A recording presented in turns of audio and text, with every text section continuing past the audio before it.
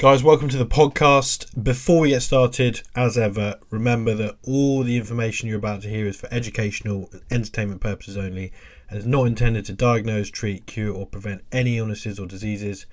Please make sure to consult your healthcare practitioner before implementing any of the things we may discuss in this podcast. Speaking of education, if you're an exercise professional, coach or anyone working within the realms of health and fitness, when you're done listening here, make sure to head on over and check out our education portal at www.themusclementors.co.uk.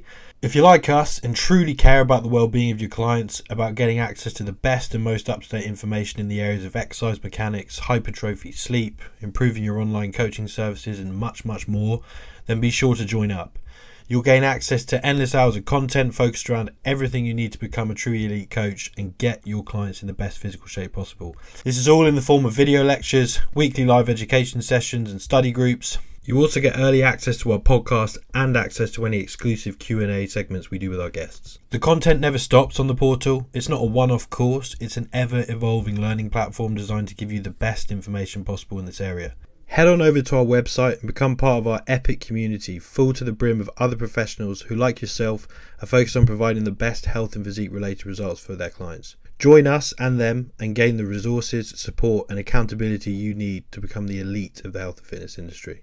For now though, grab yourself a pen and paper and enjoy the show.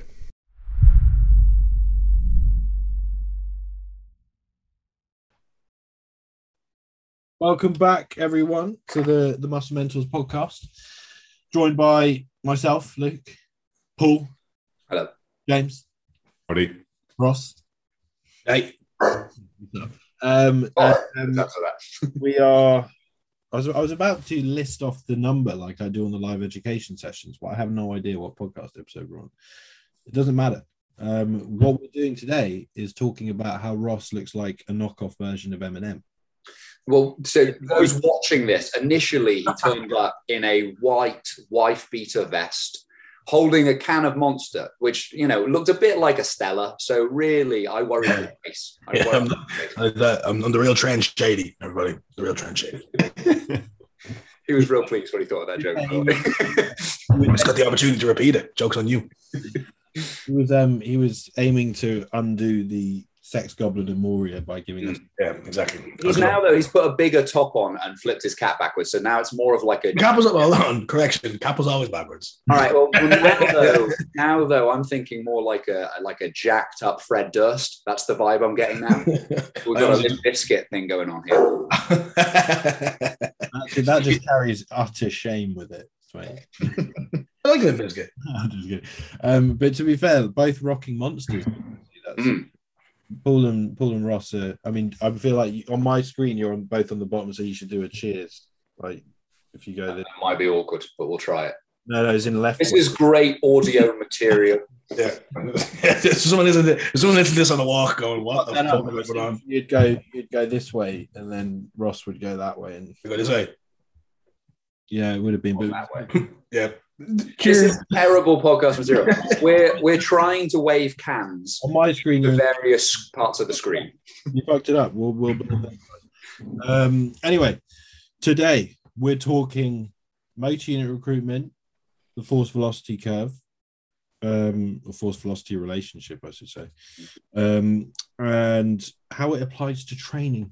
And how we can potentially find use in that sort of stuff for like as coaches and people trying to get jacked, because it comes into the thing. And we just did a live yesterday. Well, we did our monthly wrap up on the education portal, which featured Paul going into a nice explanation and using some borderline questionably racist models. This is not. I have to explain this now. Okay, so I use, if you've never seen, go on my Instagram and you'll see these carousels that I made. And a lot of them feature this sort of white stick guy thing. And there's some kind of brand that they've made. And normally this guy, I've used him like holding a bus, sitting on a bench, kicking a ball, whatever. Now, the one that I've got on one of these slides, he's holding a gun. Now, coincidentally, I didn't make this. The one that's holding the gun happens to be the only black stick guy. I don't know why. I didn't make this. Terrible. And I hadn't really noticed until someone pointed it out. And I went, oh, God. To be fair though, the people who designed it, they really should be ashamed. It's such a bad move. I know, guys. What Ugh. are we thinking? They're like, well, I'm gonna have to go back and look and see, are there others? So like, if the only black ones also feature, kidnappings and like they're all shoplifting, I'm gonna be like, guys, I can't use this anymore. This is terribly racist. So I'm hoping there's a bunch of them, taking their nan out for a walk at the duck pond or something. It's just like really tame. That's what I want from these. Oh, anyway. But no, so Paul did quite a nice job going through motor unit recruitment, and he's basically just going to repeat the live for everyone. So crack on. Oh, thanks, mate. So as you can see on the screen, I've got these slides. All right, so let's see if we can have a little outline of what motor unit recruitment means, and then we'll come into force velocity afterwards. So a motor unit, just a kind of fancy way of describing how your nervous system interacts with muscle tissue. So a motor unit is composed of two main parts: a neuron. There's a motor neuron that comes down from the brain and the central nervous system to a bunch of muscle fibers that it attaches to and turns on. I kind of think in my head, it's a bit like the wiring from when I flick a switch to the light bulbs that they're connected to. Which type of motor neuron, Paul, is it? Come on, mate. Alpha. Right. Which is a subclass of which type? Oh, fuck. Go for it. It's been a while. Lower motor neurons. So okay, right. These are motor neurons that come out of the spinal cord, essentially. Are they in the dorsal or which part of the horn? Remember that kind of stuff? It's been a while since I looked at these things. Dorsal. Yeah. We've gone very nerdy on this very quick. And this is a bit I've looked up for a little while. So we get even nerdier because I talk in primary motor cortex and the anterior horn. Nice. Nice. Right, so that's part of the spinal cord that Luke's referring to there.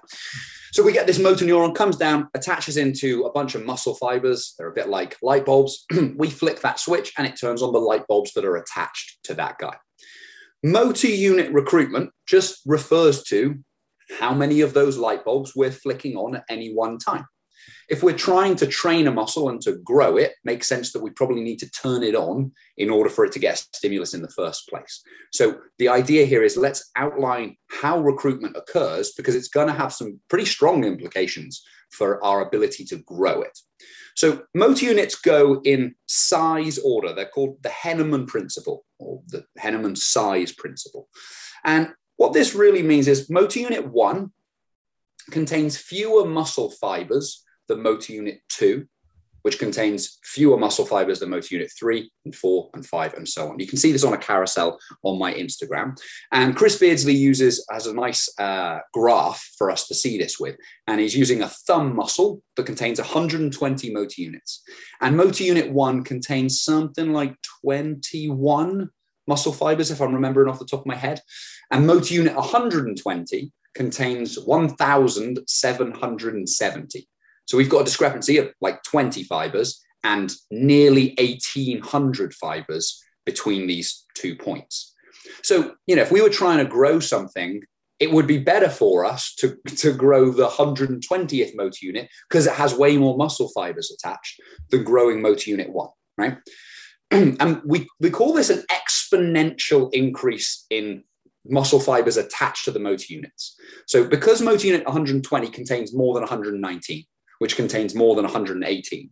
If you put all this together, the final 10% of the motor unit pool contains more than half of the muscle fibers within a muscle.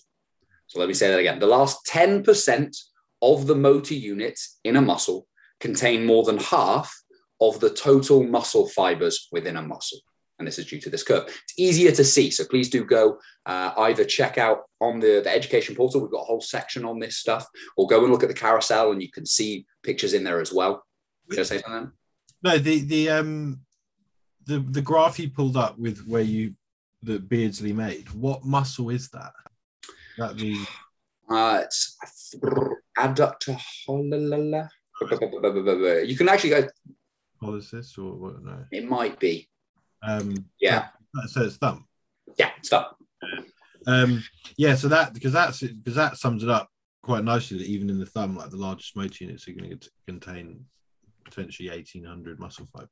That's only in, as we've just said, that a really small thumb muscle. And that's because that was what I was going to say. Like I didn't bring it up yesterday, but there's this thing called the innervation ratio, which will change massively between muscles. So, and that is basically the number of muscle fibers innervated by a neuron. And in muscles, you're going to have more fibers per unit than in smaller muscles. So, muscles of like the hands and the fingers and the toes are going to have smaller, less fibers per unit because we need to perform fine emotions and stuff versus the bigger muscles of the trunk and the legs and the the thighs of the arms and stuff like that. But that same description that Paul described of the largest motor units will still contain the 10% of what is essentially the amount of muscle fibers. Then that's so the last 10% are going to contain most of the fibers in the muscle. That is true still, but the amount of fibers is going to be massive.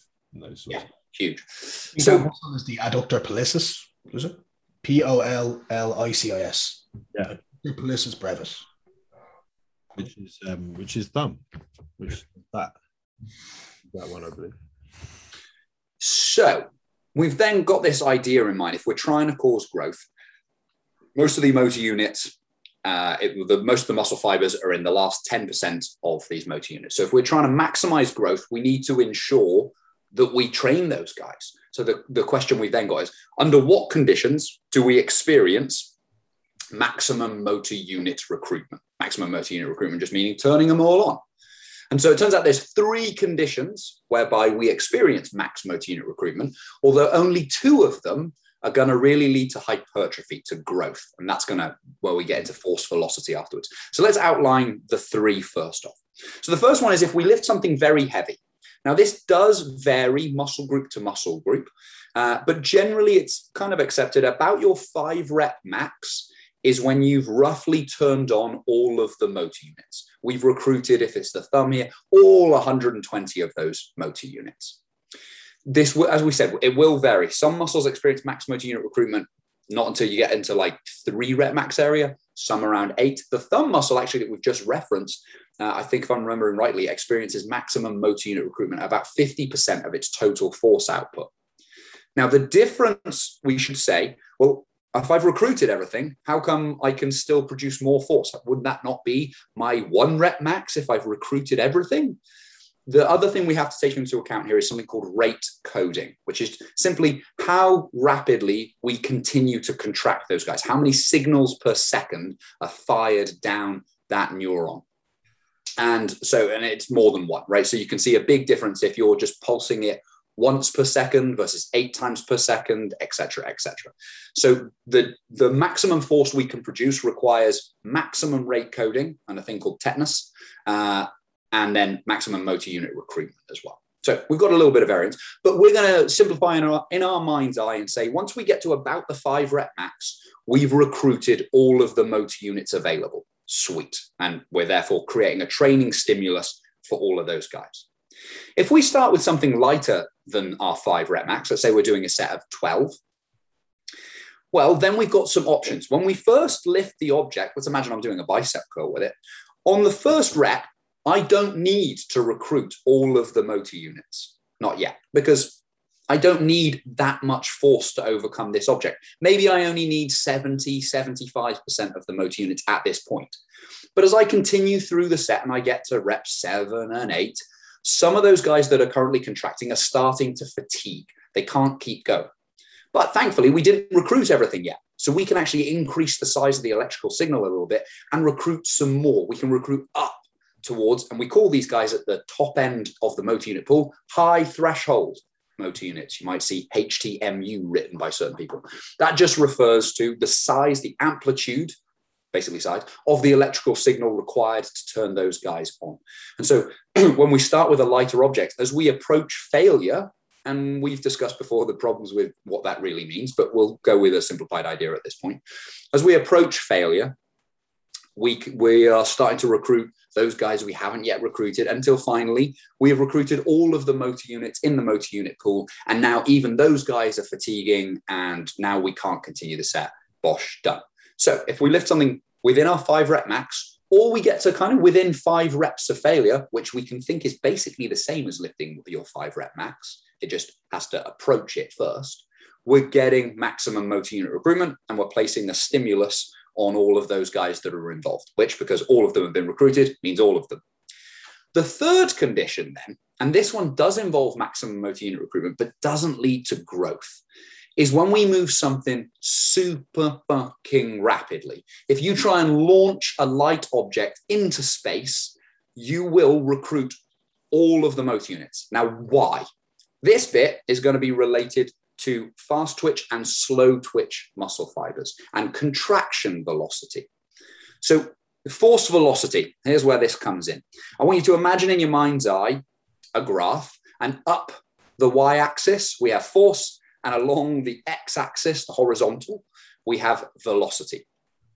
It's a curve that starts high up on the force side of things, high up on the y, high up on the vertical, and then comes down and like sachets its way down into a really low point along velocity. If you're not sure what this is describing, just literally chuck in force velocity relationship, force velocity curve into Google, and you'll see plenty of pictures of this particular shape.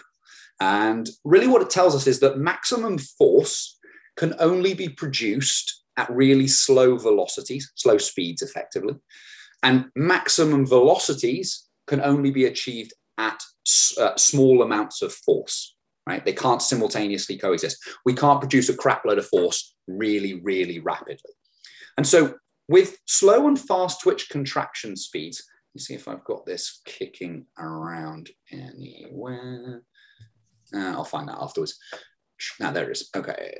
No, I don't have that on that guy. It'll be on the carousel itself. You can go and actually look at the precise speeds. I want to try and say, so the fast twitch contraction speed, when we say contraction speed, if you guys imagine actin and myosin cross bridges, and hopefully that makes sense to some of you guys, but if we look and zoom quite closely into the muscle, down into the sarcomere, fundamentally the guys that are connecting to each other, sliding along, this is sliding filament theory, are these actin and myosin filaments. Well, they have to bind, and then they actually uncouple. They bind, couple, they couple together, uncouple, couple together, uncouple. That's related to rate coding as well, that speed of how that goes about.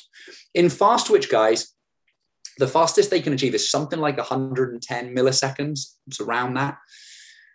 And that's their contraction speed. The slow twitch guys, it's some, and these vary, right? So, because it's not like fast twitch is just one thing. There's a spectrum within there. There's a spectrum within the slow twitch stuff and things in between as well. The slow twitch guys have a contraction speed that's more like 40 milliseconds. It's slower. So the fast twitch guys can contract nearly 3 times faster than the slow twitch ones.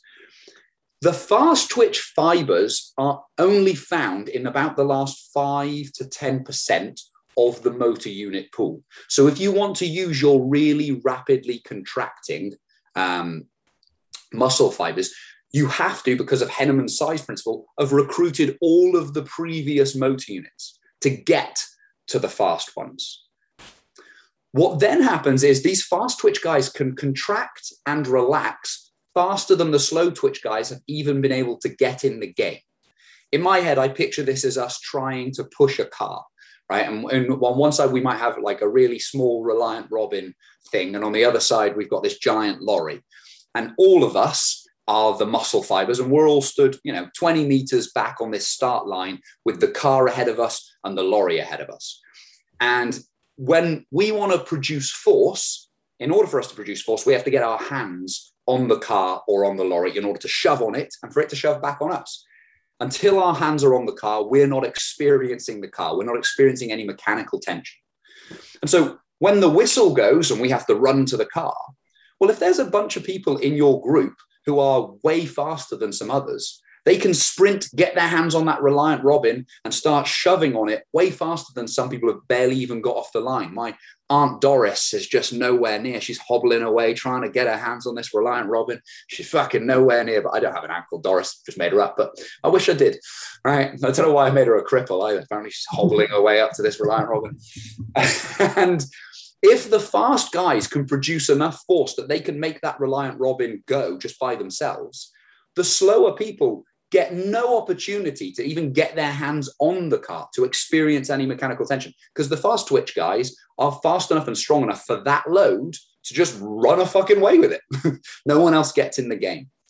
If it's a lorry, though, yeah, those fast twitch guys get there faster again, but doesn't matter. The lorry's too heavy for them to run away. It gives time for the contraction speeds of everyone else to sort of jog up to the lorry, get their hands on the lorry. And then eventually with everyone, and finally with Doris, we can start moving this lorry along. And that's kind of how I conceptualize force velocity, is the fast twitch guys can contract so fast that the slow twitch ones don't even get a chance to play the game if the load is light enough. And a super easy way for you to test one of the effects of this on yourself is essentially trying to flick yourself. So if you take your right index finger and you can then hold the tip of that right index finger against your thumb, as though you're making like the OK sign, and you can then flick yourself in the arm. So you're going to press against your thumb and then eventually release the thumb, and your finger will flick rapidly and powerfully. And I can make a noise by hitting myself in the arm with that. If I do the same motion, but without the priming mechanism of my thumb, and I just extend my right index finger in the same way, I can't produce anywhere near as much force. And that effectively is a demonstration of force velocity. When I press against my thumb first, I prime, right? The fast twitch guys are trying, but they can't overcome the thumb. Everyone else gets involved. I release them, bang, I get the full force of everybody pushing against my thumb. When I just try and extend it without that, I don't get this priming mechanism, and it's reliant on the guys who can get their hands on the Reliant Robin fastest and first in order to do this thing. So in the third condition, where we get maximum motor unit recruitment, when we lift something really rapidly, yes, we turn on all those muscle fibers, but we don't necessarily expose them all to a tensile force. They don't all experience mechanical tension, and therefore we don't really see muscle growth. So maximum motor unit recruitment within 5 reps of failure, or starting with around your 5 rep max, will experience maximum motor unit recruitment, turns on all those guys and exposes them to enough force that we can start to really challenge and push levels of growth. Explosive stuff, yes, it recruits all the guys, but it doesn't expose them to enough mechanical tension to cause growth. Hopefully that made some sense. It didn't. Sweet. No, I'm going to add because and I'm not going to use such a lovely analogy here. I'm just going to actually use but for those that are aware of like actin and myosin, because even in the, like, to expand on this, and if there's any nerds out there, but also to just like, I don't know if people want to understand some of how it works a bit more. The larger guys, those, you know, let's say we've stimulated a bunch of the larger motor units, which have larger motor neurons, which innervate more muscle fibers, and a number of them are like type 2A, 2X fast twitch guys. Getting those guys to contract slower is still beneficial in terms of exposing the fibers to mechanical tension. And there is a huge variance when it comes to the enzymes involved in. So people might have heard us or seen in other places talk about actin and myosin. And myosin, which is like this protein that kind of has like a golf ball head, and it basically is part of this sarcomere, which is the contractile unit, the smallest contractile unit within a muscle fiber. And during the process of muscular contraction, actin is basically pulled on by myosin. So these golf ball heads of myosin, which are bigger, will basically bind to actin and pull themselves along, which leads to this kind of shortening, almost like pulling a rope in a tug of war. And the enzyme that triggers that or catalyzes that reaction between myosin being able to bind to actin to pull itself along is called myosin ATPase. And there's some very... Ross's face during that was like, don't ask. And but each pull of like myosin on actin requires this enzyme, and there's a big variance between how this enzyme works depending in different fibers. And when we can get it to, you know, the contraction speed to be slower, quite often that means this enzyme can work more efficiently, and you actually will get more myosin heads being able to bind, which creates more mechanical tension within the fiber as well. So even in those slower scenarios like pushing a lorry, the big guys will be able to contract, but because they're also having to contract more slowly, that's a very favorable outcome for hypertrophy, it seems. And it's also worth talking about, because like some people will be like, well, what if I'm you might have had like a trained individual, and you're like, well, I've been training for years. Surely I can contract bigger motor units with more muscle fibers quicker than someone who's just new to this gym thing.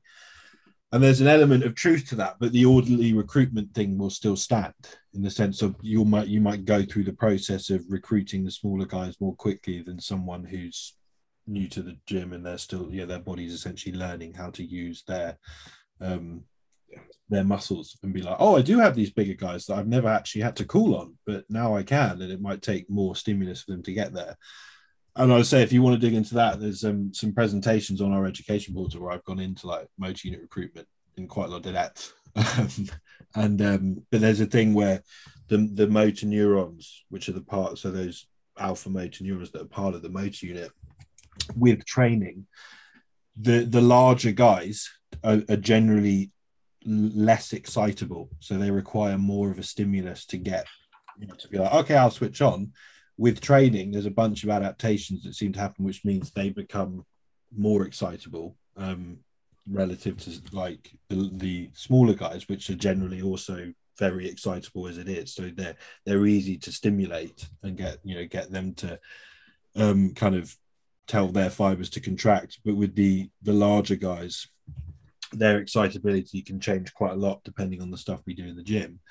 They're still going to be recruited after the smaller guys. So the orderly recruitment thing still stands, but that might happen quicker. So hence why people who are trained and stuff, they don't need to warm up as much. Potentially they can kind of get to it more quickly, but they still have to follow that. Smaller guys go first and then we get to the bigger guys. I need to correct one thing I just said. I got my times the wrong way around, which is dumb. So contraction times vary. Slow twitch fibers 90 to 110 milliseconds. Fast twitch from 40 to 84. Well, I'm pretty sure part of my brain went, I said 110 was faster than 40, which... You actually did. I did not even clock that. I sort of clocked it somewhere in my brain as I was talking. I was like, I'm pretty sure I said that wrong. But it was then bugging me, so I was like, let me go just check this. Maybe you read it as meters per second, in which case you're right. Yeah, exactly. That is a larger number than this number, therefore it must be faster. So what I was saying was right, just flip those numbers around a little bit. I suppose that then leads us possibly to a couple of things that are worth touching on in this realm a little bit. One, we could say, is the thing called the strength deficit, which I think we've spoken about on the podcast before. I'll give a recap of it anyway. So the strength deficit, if you imagine, let's use a leg extension because it's a nice thing for us to visualize. And it makes for a cool thing to Google. If you were to Google real quick, maximum isometric voluntary contraction, and just look at the pictures, what you'll find is a bunch of images of people effectively strapped in like a rally car looking kind of thing while they're about to do a leg extension. If you're ever then going like, why do those guys use things like seatbelts sometimes on leg extensions? It's actually the same idea. It turns out when your nervous system is juggling lots of stuff, it's less effective at producing force. So when they want to measure maximum voluntary isometric contraction capacity, they strap them the fuck down just so they can really test that as well as they can. Maximum isometric voluntary contraction. What the hell does that mean? Well, maximum is maximum. Isometric is they stick them at one position and they just get them to, let's say we're in a leg extension. Imagine they're going to test maximum leg extension strength in one position halfway through the leg extension excursion. And unless you happen to be, Juggernaut from X-Men, you're not moving that pad. Right? Technically, you could overcome the machine if you produce some ungodly force, but it's never happening for a human being. So you're going to shove, it ain't going to go anywhere. We can measure how much force you produce. Voluntary is you just get asked to shove against it. You're like, right, Steve, here we go. Shove against that as hard as you can. Relax, cool. How much force did he produce? We make a note of that. Maximum isometric voluntary contraction. There is then the same thing gets done, but involuntarily. So maximum involuntary isometric contraction. And this time we skip the part where you get to choose to contract it by electrocuting your muscle sort of directly, right? You just get the old cattle prod out and you just jab them in the leg and see how much force they can produce in the same position. Am I right? I want to say I'm right in saying like John Meadows there's a training video where he was at Elite FTS and they actually use a cattle prod. Is there really? That's phenomenal if that's the case. So there turns out to be a difference between your involuntary and voluntary isometric force or force production. And you can produce more force when you're electrocuted than when you choose to do it yourself, right? And this gap, this discrepancy between those two numbers is known as the strength deficit. So let's say you could produce 100 units of whatever involuntarily, but voluntarily you can only make your quad produce 80 units. I think we found the video. Okay. You're gonna have to watch this on YouTube, or just type in John Meadows cattle prod and wait for it. They are actually cattle prodding squats. Phenomenal. There's a lat one on there as well, so there's a leg extension and a lat video for people to look at. This is what we need to bring to our future camps. Just going to start electrocuting folks. Dave Tate, yeah, phenomenal. So we could produce, we call it, I made up numbers, right? 100 units would be the isometric involuntary. 80 units might be what I can make myself do voluntarily. That gap of 20 is the strength deficit.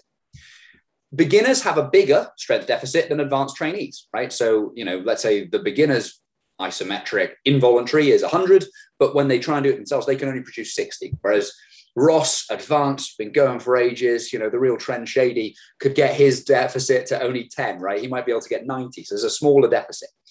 Well, if you imagine, and by the way, this will also vary muscle group to muscle group. So classically, the quads are quite hard to close the gap. There's a bigger discrepancy. Remember, I think the last time I looked, something like 15.5% on average was found for like the quads, whereas only like 5%, I think, was for like biceps and elbow flexors, and maybe 1.5% on dorsiflexors. It's something like that. I can't remember whether it was you I had that conversation with, but I remember someone asked me about that, and I said, honestly, I'm not sure we'll ever know 100% why that's the case, but like from a kind of logical perspective, it makes sense that your quads would never give you everything, because ideally you'd have enough force to keep you standing, and like that's because that strength deficit exists generally across muscles of the lower body as a whole. Like we see that they're harder to close the gap, because if you gave you 100% and you had nothing, good luck walking. Probably going to be able to want to walk or run out of certain situations. So we can imagine then bigger muscle groups have a bigger strength deficit than smaller ones. And then we've also got the issue of coordinating when we're in actual exercises. We've just looked at the leg extension. We would imagine, not that you could really find the precise deficit on something like a squat because it's too complex for what's going on. But if we take the idea of motor unit recruitment and put it into this strength deficit concept, if even when we hit failure, there's still a 15% gap to actually our maximum ability to produce force, then either our rate coding or our motor unit recruitment might not be as effective as we think that it is, in which case we might still be leaving a little bit more on the table. One of the reasons we don't want to be changing exercises every 3 minutes is you get better at exercises as you do them. Your nervous system allows you to close the gap of the strength deficit, which allows you to then get into more effective motor unit recruitment and a greater training stimulus. So it's worth us just at least keeping that concept in mind. I think you might also, last thing I've probably got to say on this is if we're thinking of EMG as well, like when you try and launch something, you send a big electrical signal in order to get those fast twitch guys. Because they're high threshold, they have a high amplitude. So the EMG signal is larger. And if you thought that EMG signals and big EMG signals equals effective hypertrophy, or it really challenges that guy, it's like, that's not a given. Yeah, we can see a big signal, but when we understand force velocity and motor unit recruitment, we might go, there's another possible flaw in just using EMG to tell me what's going on to those tissues as well. There's sustenance of force as well, being able to maintain it. Well, that's one of the things you miss in a lot of EMG, because you're getting a snapshot. Like people will look at this high EMG reading, but like if you actually you can look at these things in research. Like you're reading the graphs, it's this giant spike. People are like, oh my god, look at all that force. But like unless that is sustained over time, it doesn't really mean all that much. Yeah, it could just be that big velocity thing we just discovered, but they didn't really experience much. Look into it. So I mean, we used the example yesterday. I don't know if you just brought it up. Of like doing jump squats. You quite often see people being like, oh yes, you know, motor unit recruitment is generally highest during plyometric exercises like jump squats. You're like, well, yeah, because you're asking your body to contract a lot of muscle very quickly to move your entire body off the ground. But the rate that that you're contracting muscles at with the aim of moving explosively and fast, that motor unit recruitment doesn't translate to muscle gain. And you see that in the studies as well. They're like, oh yeah, they recruit a lot of muscle fibers, but that didn't actually mean that they grew them.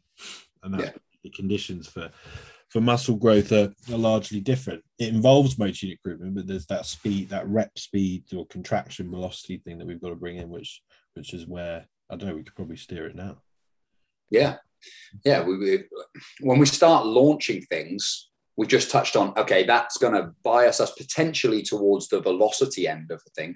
But you've got to remember, force velocity has a relationship. That's why we called it the force velocity relationship.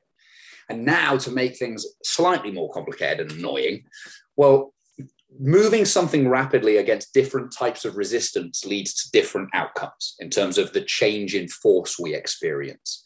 I'm sure some of you guys might have seen us use things like luggage scales and with a dumbbell and moving it rapidly. And we can see what happens to the needle on the luggage scale by moving a dumbbell really rapidly. It has this thing we might call a 1-to-1 profile. For every inch I move my hand, the dumbbell moves an inch as well. You'll then probably have heard us say things like 2-to-1s and 4-to-1s on pulley systems. All that describes is the distance I move relative to the distance the object or the resistance moves has a ratio, 1-to-1, 2-to-1, 4-to-1. So if my hand moves 4 inches, but the resistance only moved 1 inch, its change, this is, I don't know a better way to say this one, but this might sound complicated, right? So if for anyone who remembers Isaac Newton, right, force equals mass times acceleration. 10 kilos is a mass. By itself, it isn't a force. We need gravity accelerating it before we experience it as a force. Otherwise, you should go to the moon, and like the moon's gravity is something like 1.62 meters per second squared or something like that. Yeah, he definitely just pulled that out of his ass. I haven't, because I've put this in very previous things. It's about, you can Google this, it's about 16.6% of the Earth. Relatively confident of that. Right? So if that 10 kilos is going to be less than 2 kilos on the moon, right? We need an acceleration. Is that right? Yeah. 1.62. Thanks very much. Not my first time. So what did you say? 1/6 is 1.62. So moon surface gravity is about 1/6 as powerful. Yeah. Yeah. You find the actual number. It's something like 1.61, 1.62. Oh, it's 1.62 means exactly. Sweet. Versus the Earth's 9.81, roughly. Cool. So we've got this thing, but the acceleration component is the bit we're interested in. Gravity is doing this acceleration of 9.81. And then I move it and I have to overcome that acceleration that's trying to shove it down. But part of acceleration is also related to how far an object travels in a certain period of time. So I've moved 4 units and it's only moved 1. I've moved faster than it has. So the load that I end up experiencing, the force in my hand, is related to the distance that thing travels as well now. And the long and short of what this means is, as I start moving rapidly on a 4-to-1, I don't see the force change on the luggage scale anywhere near the same level that I see if I was to do it with a dumbbell. And that changes what's happening on the force velocity curve, and therefore also what's fundamentally then being experienced by my muscle tissue on the other side of it. Does that make any sense? No. Sweet. Good enough. That's good. But that's because there's a thing, I mean, and this is where Jimbo, I'll fire it to you here, because there's a video that we use quite a lot of illustrate this. So I used it in the presentations on the site when it's like applying sliding filament theory and motor unit recruitment, tying it all together and be like, okay, what does it look like in training when we're like, you know, how do we want rep speed to look and all this sort of stuff? And there's a video of James doing a Nautilus pull down with like 10-second concentrics, like and like, but obviously James is trying to move at like max speed, but you've got to this point. But there's a specific thing going on with how you set the exercise up and the machine and stuff that makes that possible, because we'll find a lot of times that people just like, you can't move that slowly because of how the resistance is coming through. Carry on. The big thing with that example that Luke's talking about is the excursion for the pull down movement I'm going through is quite a large distance I'm pulling through, partly the length of my arms, partly from the movement. So if you think of a parallel path lat pull down type movement where we're pulling from in front of the body and then pulling to my elbow to down by the waist, there's a large excursion there. So that's part of it. So the distance I'm traveling is quite large. Think of that maybe just compared to a standing dumbbell row. If you stood up, flexed at the hip, and just doing a dumbbell row into the side, the actual distance you're going to move that dumbbell is maybe only, even for myself, 30 centimeters. Whereas on the excursion, the handle, my hand's moving through an excursion, maybe of 60 centimeters. So because it's double the excursion, maybe it's going through, random figures I'm pulling out my ass here, that might mean the time to then get to that failure point could be a longer duration. We're not going to get a 10-second concentric contraction on a single arm dumbbell row when we're moving through a shorter excursion. So we need to have an idea of what is the excursion for the concentric contraction we're going through as part of the equation, in terms of how long is this maybe rep speed going to take once we start hitting this failure point. But then also, is the profile congruent? So if we're going through a pull down movement, but it wasn't a congruent profile, so it's light at the start of the movement, and then as I was pulling through, it was gradually getting heavier and heavier and heavier. As I'm pulling through, generally on a pull down movement, we're going to get weaker. So I'd start the rep relatively explosively and then come to a point where I'd almost come to a dead stop. If I'm getting weaker as the load's getting heavier, so a failure point on a profile that isn't congruent on a pull down of that setup could be 3 seconds. Because I'd start really quickly, but then I get to the point where I've got so weak, the weight's got so heavy, and I've still, you could say, failed. But if it was a congruent profile, so it started heavy and then gradually got appropriately light, like Luke's talking about in this video of myself on the Nitro pull down, where I've adapted stuff and played with stuff. So it's appropriately heavy at the start, then literally just drops off just perfectly as I keep getting weaker through the movement, get to a point where I'm trying to explode as much as possible concentrically, but it's still it takes like 10 seconds to complete the rep. So we can't just use the generic term that it's got to take 4 seconds, 5 seconds, 10 seconds, whatever that time period is, to hit an appropriate failure point. And we're seeing that slow concentric contraction, explosive slow concentric contraction, because that's going to vary depending on a number of different things, depending on the profile of the movement, depending on the actual excursion, my hands going through from the start position to the finish position, depending on we can say the complexity of the exercise. If we look at a leg extension compared to maybe a barbell squat, on a leg extension, we can look at that concentric speed and then get an indication in terms of how close we are to this failure point. But if we take a barbell squat, the body can easily adjust and shift how it places tension and where we place tension as we start to fatigue. So if we're purely looking at knee extension, then we can transition that focus on the hip extension if the knee extensors start fatiguing. So we can't just, in a simple text, look at this 4-second contraction speed at a failure point to be the number we've got to hit to make sure that appropriate muscle has gone to that failure point. So it's just more going on with a more complex, when there's more joints involved, there's more stuff going on than a quote unquote isolation type movement like a leg extension. Yeah, I feel like we should just confuse everyone even more now. Why not? Yeah, but no, because off the back of that, I think it's important to make the note that, because when we're talking about force velocity relationship, I think Paul said it, that the slower the contraction, or the slower we contract a muscle, the more force we can produce within the muscle. But then that force that the muscles are producing. So if let's say we got to this point where we were able to contract fairly slowly, the force the muscle produces is then subject to the strength profile of that muscle in terms of the internal moment arms and the length tension relationship and fatigue. So although we might be moving slowly and got like James in the scenario that James has described, how the muscle behaves then has to come into play, which is then how we need to match up the resistance to match that. So it's and if we don't get that, we're not going to potentially do our or end up with the best scenario for hypertrophy, because we'll get to a point where we just hit this dead stop. We're like, oh well, I could ideally continue contracting this thing really slowly and exposing all these fibers to a lot of mechanical tension, but because the resistance is coming at you in all the wrong way for that tissue, you're kind of missing out potentially on that stuff. And that's maybe where you get into those like effective reps and things like that. And that's where, again, it comes back to like marrying up that whole thing of understanding strength profiles and resistance profiles and force velocity relationship. Which it might not be so confusing, but I think it, when we think force velocity relationship, and you're thinking, okay, so the slower I contract a muscle, the more force I can produce.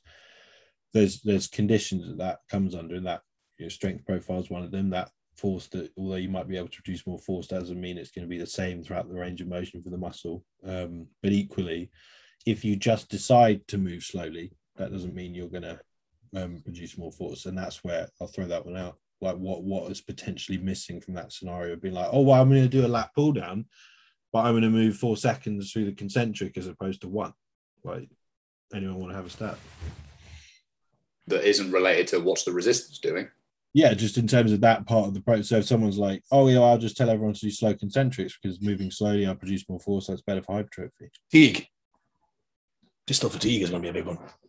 Carry on, Ross. Like you have to, I can choose to move slow if I want to, but the fact that we need to have a certain level of fatigue to drive motor unit recruitment, and that in itself is then going to be relayed back to optimal cross bridging and myofilaments, and that those kind of objective outcomes are usually look like a slower rep speed, but it's not like I've just gone, okay, I'm going to slow down my reps because I know that these 3 things will now be happening if I slow down my reps. In reality, you have to build up a certain level of fatigue within that, normally distal fatigue, which is kind of a term we use for fatigue away from the central part of the nervous system.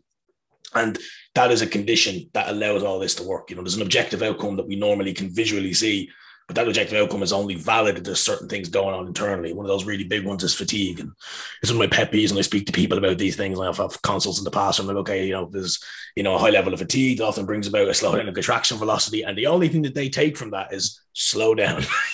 They just jump into a set and just immediately start bringing things down to a snail's pace. And like, although we do want control, we always want to maintain control in the extremities. There is a lack of choice in the decision to slow down towards the latter end of a set. You don't just decide, I'm going to end the set now and just immediately start to slow down. There is fatigue that needs to be there. It needs to accumulate, and it needs to be present alongside a couple of other things for all this to be valid. There's a huge difference between moving at a really set 3-second concentric, because even though you're trying to go faster than that, you can't. Yeah. And me deciding to curl my pen at 3 seconds up in a concentric. Like, yeah, I've chosen to do that, but my body still isn't a moron. It's not like, he's moving slowly, recruit everything. Like, no, it's still related to how much it still wants to be efficient. It doesn't want to be like, let's use everything just for the fuck of it. Otherwise, we'd be pulling doors off hinges every time we try to kind of do anything. It still only wants to use the least amount it can get away with for that task at hand. Nothing. And so we got to keep that, as the boys have said, in mind, that we might want a slow contraction speed, but in an ideal world, what that really means is a slow contraction speed because you physically couldn't get it to move any faster, even if your life depended on it and you were trying. And that set that Luke mentioned of Jimbo's, where he goes through this sort of 10-second concentric, that's Jimbo really, really, really trying to go as fast and hard as he can. That is really different than if Jimbo just jumped in there, put 5 kilos on the stack, and then decided to go through the same motion, same set speed. The internal reality of what's happening to him in those conditions isn't even close to the same. It's an outcome. It's not a decision. It's something that happens. Yeah. I think as a side point as well, this is a pretty cool topic, and we're talking about these things and these kind of preconceived conditions for effective reps, if you will. This is one of the reasons why all these different modalities of training kind of work. I was speaking to Paul about this before, where like everyone loves to argue about why this is right and this is wrong and why you're an idiot and why I'm smart. In reality, if we all just kind of boil it down to, okay, what makes all this effective in the first place, you'll find we have a lot more in common with different training modalities than we think we do. And that's probably going to give you more of an understanding as to why your thing is effective, rather than sitting there trying to decide why something else isn't effective. Which is what seems to be happening in the greater length of the industry, is people just tell reps in reserve is better, and here's why. It's like, okay, top sets back offs to failure is better, here's why high volume is better. Like, boil it down to why they all work, because they all work, and you'll start to have a far more kind of conducive conversation about, okay, this is why these things tend to happen. And it opens up your mind and opens up your kind of, your forte of training possibility then as well. I think we've said, like before, that this is a human thing to start arguing with people you actually share a lot in common with, whether that's Protestants and Catholics or people who are like, I'm for RIR and I'm for failure. It's like, guys, you're all still lifting weights. Okay, let's calm down and recognize what are the commonalities within this before we start, trying to shoot the other side. I don't know where I was going with the end of that thing. I was trying to think of something vaguely funny that was related to Catholics and Protestants, and I came up with nothing. But like the ebook I wrote in the first lockdown on that, I mean, that's more of like a. I mean, this was Luke's erotica, by the way. This is completely unrelated. He wrote a very sexual novel. That one's not out yet, Paul. It's amazing. I'd say like the first 50% of that is like it's called Hoffman's Hose. It's a bit weird. Luke Hoffman, the stories of beads, bands, and BDSM. I haven't write this. The first like 50%, I think the first section is almost a lesson on hypertrophy and like all the mechanisms involved and some of the stuff we've just discussed. And it going into failure versus reps and reserve, because this was written for people who are like, I'm now training at home and I can't necessarily do this reps and reserve thing because I've got all these bands that are really weak and stuff. So it was like, okay, here's understanding both. But the takeaway is all those people, they're talking about the same spectrum. They're just setting up camp on different points of it. And the failure people are like, I like the end where everything fails. It's a great place to be. And the other guys are like, well, I'll explore a little bit more, but ultimately I'm still on this spectrum. I know where to go to failure, and there's also this other stuff that's useful at some points. And the irony is people in failure camp are like, oh yeah, the reps and reserve crew, they're a bunch of pussies. It's like, actually they've explored more of the same place that you're in. They're actually probably further along than you are. And often they're like, oh, do you think it's that different because you're 2 reps away? But like the take home, and like, yeah, I say is like for the purposes of the conditions people are training in, failure was good, and I like to train to failure for reasons beyond just hypertrophy and time efficiency and this and this and this and that. But it's you're ultimately all talking about the same stuff when people have that debate. It's just recognizing uses for different things. The thing is as well, like, I don't know about you guys, but like there are so many ways you can be knackered out by weight training. Like if you haven't done a heavy just strength block of something for a while, do that. You'll end up like knackered by the end of that first session kind of back. Then go do a higher volume thing for a bit. You're like, fuck me, I'm dead from this. And then you might do stuff to kind of just 2 sets, failure, die. Or even 1 set and just extend that guy a whole bunch, like some Dorian Yates hit style kind of shit. Like you'll leave dying. There's so many different ways to die and feel like, fuck me, I work really hard in that session or that particular workout thing that you're playing with, that even if we're like, oh, those people are being pussies because they don't train the way I train and how I train is hard. It's like, there's loads of ways of approaching hard in these particular things. That sounded more euphemistic than I meant that last bit to sound. I think there's other debates to have around like what I think better is the wrong word in most cases. Like if you're thinking maybe suitable in a certain situation, doesn't really roll off the tongue as well. But like you're looking at something maybe who really favors higher volume stuff, which anyone who knows me is not me. I like general moderate to volume and lower volumes and kicking the shit out of myself. For the most part, like one of the arguments around like higher volumes potentially being, I don't want to say less effective again, but like if you're looking at something, for example, like accuracy or potential injury risk or something like that, like if you're doing something that's, super open and, you're trying to build a big ridiculous amount of reps, the ability for you to remain accurate across that set might be a little bit less or so. But at the same time, you look at something that's super, super low volume, you might be just running the risk of exploding your whole body, kind of way if you're not accurate. So there's arguments made on both sides, but it's not a case of, that argument leading to the answer, okay, this one is better, but it's more suitable at a certain situation is probably going to be the argument and the conversations people need to have. You could look at, the argument against lower volume training, which is obviously something that I do, from a fatigue management perspective. The ability to bury yourself as frequently as I do might not be as conducive as we want it to be. So there's other arguments there that kind of go against it, but just, opening up the conversation more to, what you have in common and kind of coming to an agreement of what's suitable in a certain situation rather than what's better all the time is going to lead you to somewhere that's far more appropriate than this kind of like high horse of mentality around what's the best kind of training style. And going on for another tangent potentially, but a lot of them, some of the camp that would preference high volume don't appreciate the skill requirements for the exercises involved. And they may be efficient at the skill of that movement to perform at high volume. But if they're coaching people, they're working with people and that aren't, then, as you say, to keep that accuracy across each rep, across each set, is a huge skill requirement on pretty much all movements. We can't even say it's on a skill requirement on a squat. Like, even just take the leg extension and perform that for multiple sets under a high degree of fatigue. There's not many people out there that can do that appropriately. Yeah. I'm training 10 years and I find it difficult to do high rep sets of leg extensions. Like, genuinely, I find it very, very difficult for the sake of just keeping my head in it. You know, I find it very, very hard. You know, it's like one of those things. 11 years, actually. Wow. Jimbo's training 2,700 years. He still struggles. Jimbo's basically the Gandalf of this outfit. It is getting over 20 years now, so it's building. Easy. All right. I mean, anything else we want to add there? When's the new ebook out then, mate? The really interesting one. GSM. Well, I mean, it's been live on Pornhub for quite a while. Did you see that thing of there was like some Chinese dude? He put up maths lessons. Putting maths lessons on Pornhub, was making like 35k a year from people watching it.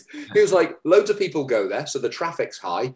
No one's putting out math content on there. There's an audience, and he's made fair play, outstanding work. Was he get ad revenue? Yeah, I think that's how he gets the money from it. Unbelievable. Could people Imagine sitting there looking like a Saturday night pipe in your hand, and all of a sudden you're sitting there looking at fucking algebra. But yeah, imagine Lisa Ann and calculus, just how I like it. Imagine if it came up in a like suggested thing, or like some guy went on with a serious maths teacher, was like maths teacher, and like went on and it was like I want to know what he tagged his thing in, to just say like schoolgirl and shit, kind of like that. Yeah, teacher king. Yeah. I just feel like then the guy would like, you know, that the person who searches for it finds they like go into it and then they're like, oh, and then like all of a sudden they're reaching for a notebook and they're like, this is really interesting. I mean, the best part is that 40 minutes into his lecture, someone does come in and just get plowed right in front of the screen. Just at the end of the lesson, he's like, now what you all came for. Just like oh god! Now he talks about some weird physics stuff, and then he goes, "Now to see it in action." Here's the conservation of momentum from out of my car. Oh my god! We can see if I angle the penis at 45 degrees, we'll see a perfect parabola come out of the end of the tip. We're going to calculate how far we think that goes based on the initial conditions. Paul, I feel like this is what you should be doing on board. Oh my god. Well, that's how this motor unit recruitment, force velocity, application to training, that's how it ended. A maths guy on Pornhub. Yeah, I mean, it's, you know, you just do imagine how many people get walked in on by their parents, like trousers down at their desk. It's not what you think. Seriously, I'm learning maths. It's not what you think. It's an experiment. Oh, yeah, I found myself on this video. It's really interesting. Mum, come and watch. Oh, sorry. I imagine like just having zero qualms about watching it. Like somebody comes in, like, "What are you watching?" Porn. Well,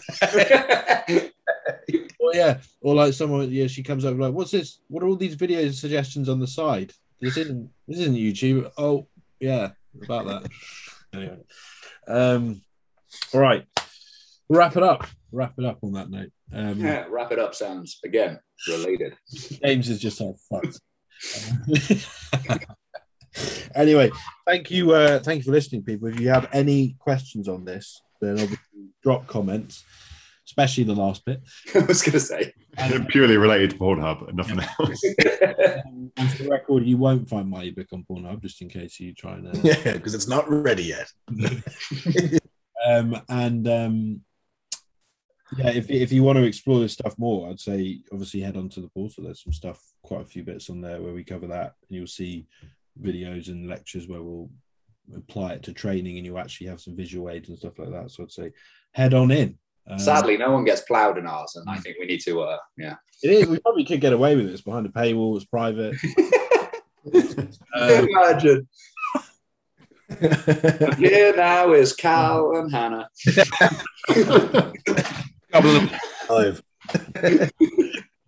This is part of the coaching process, eh? This is Paul's math lesson featuring Laura. Not any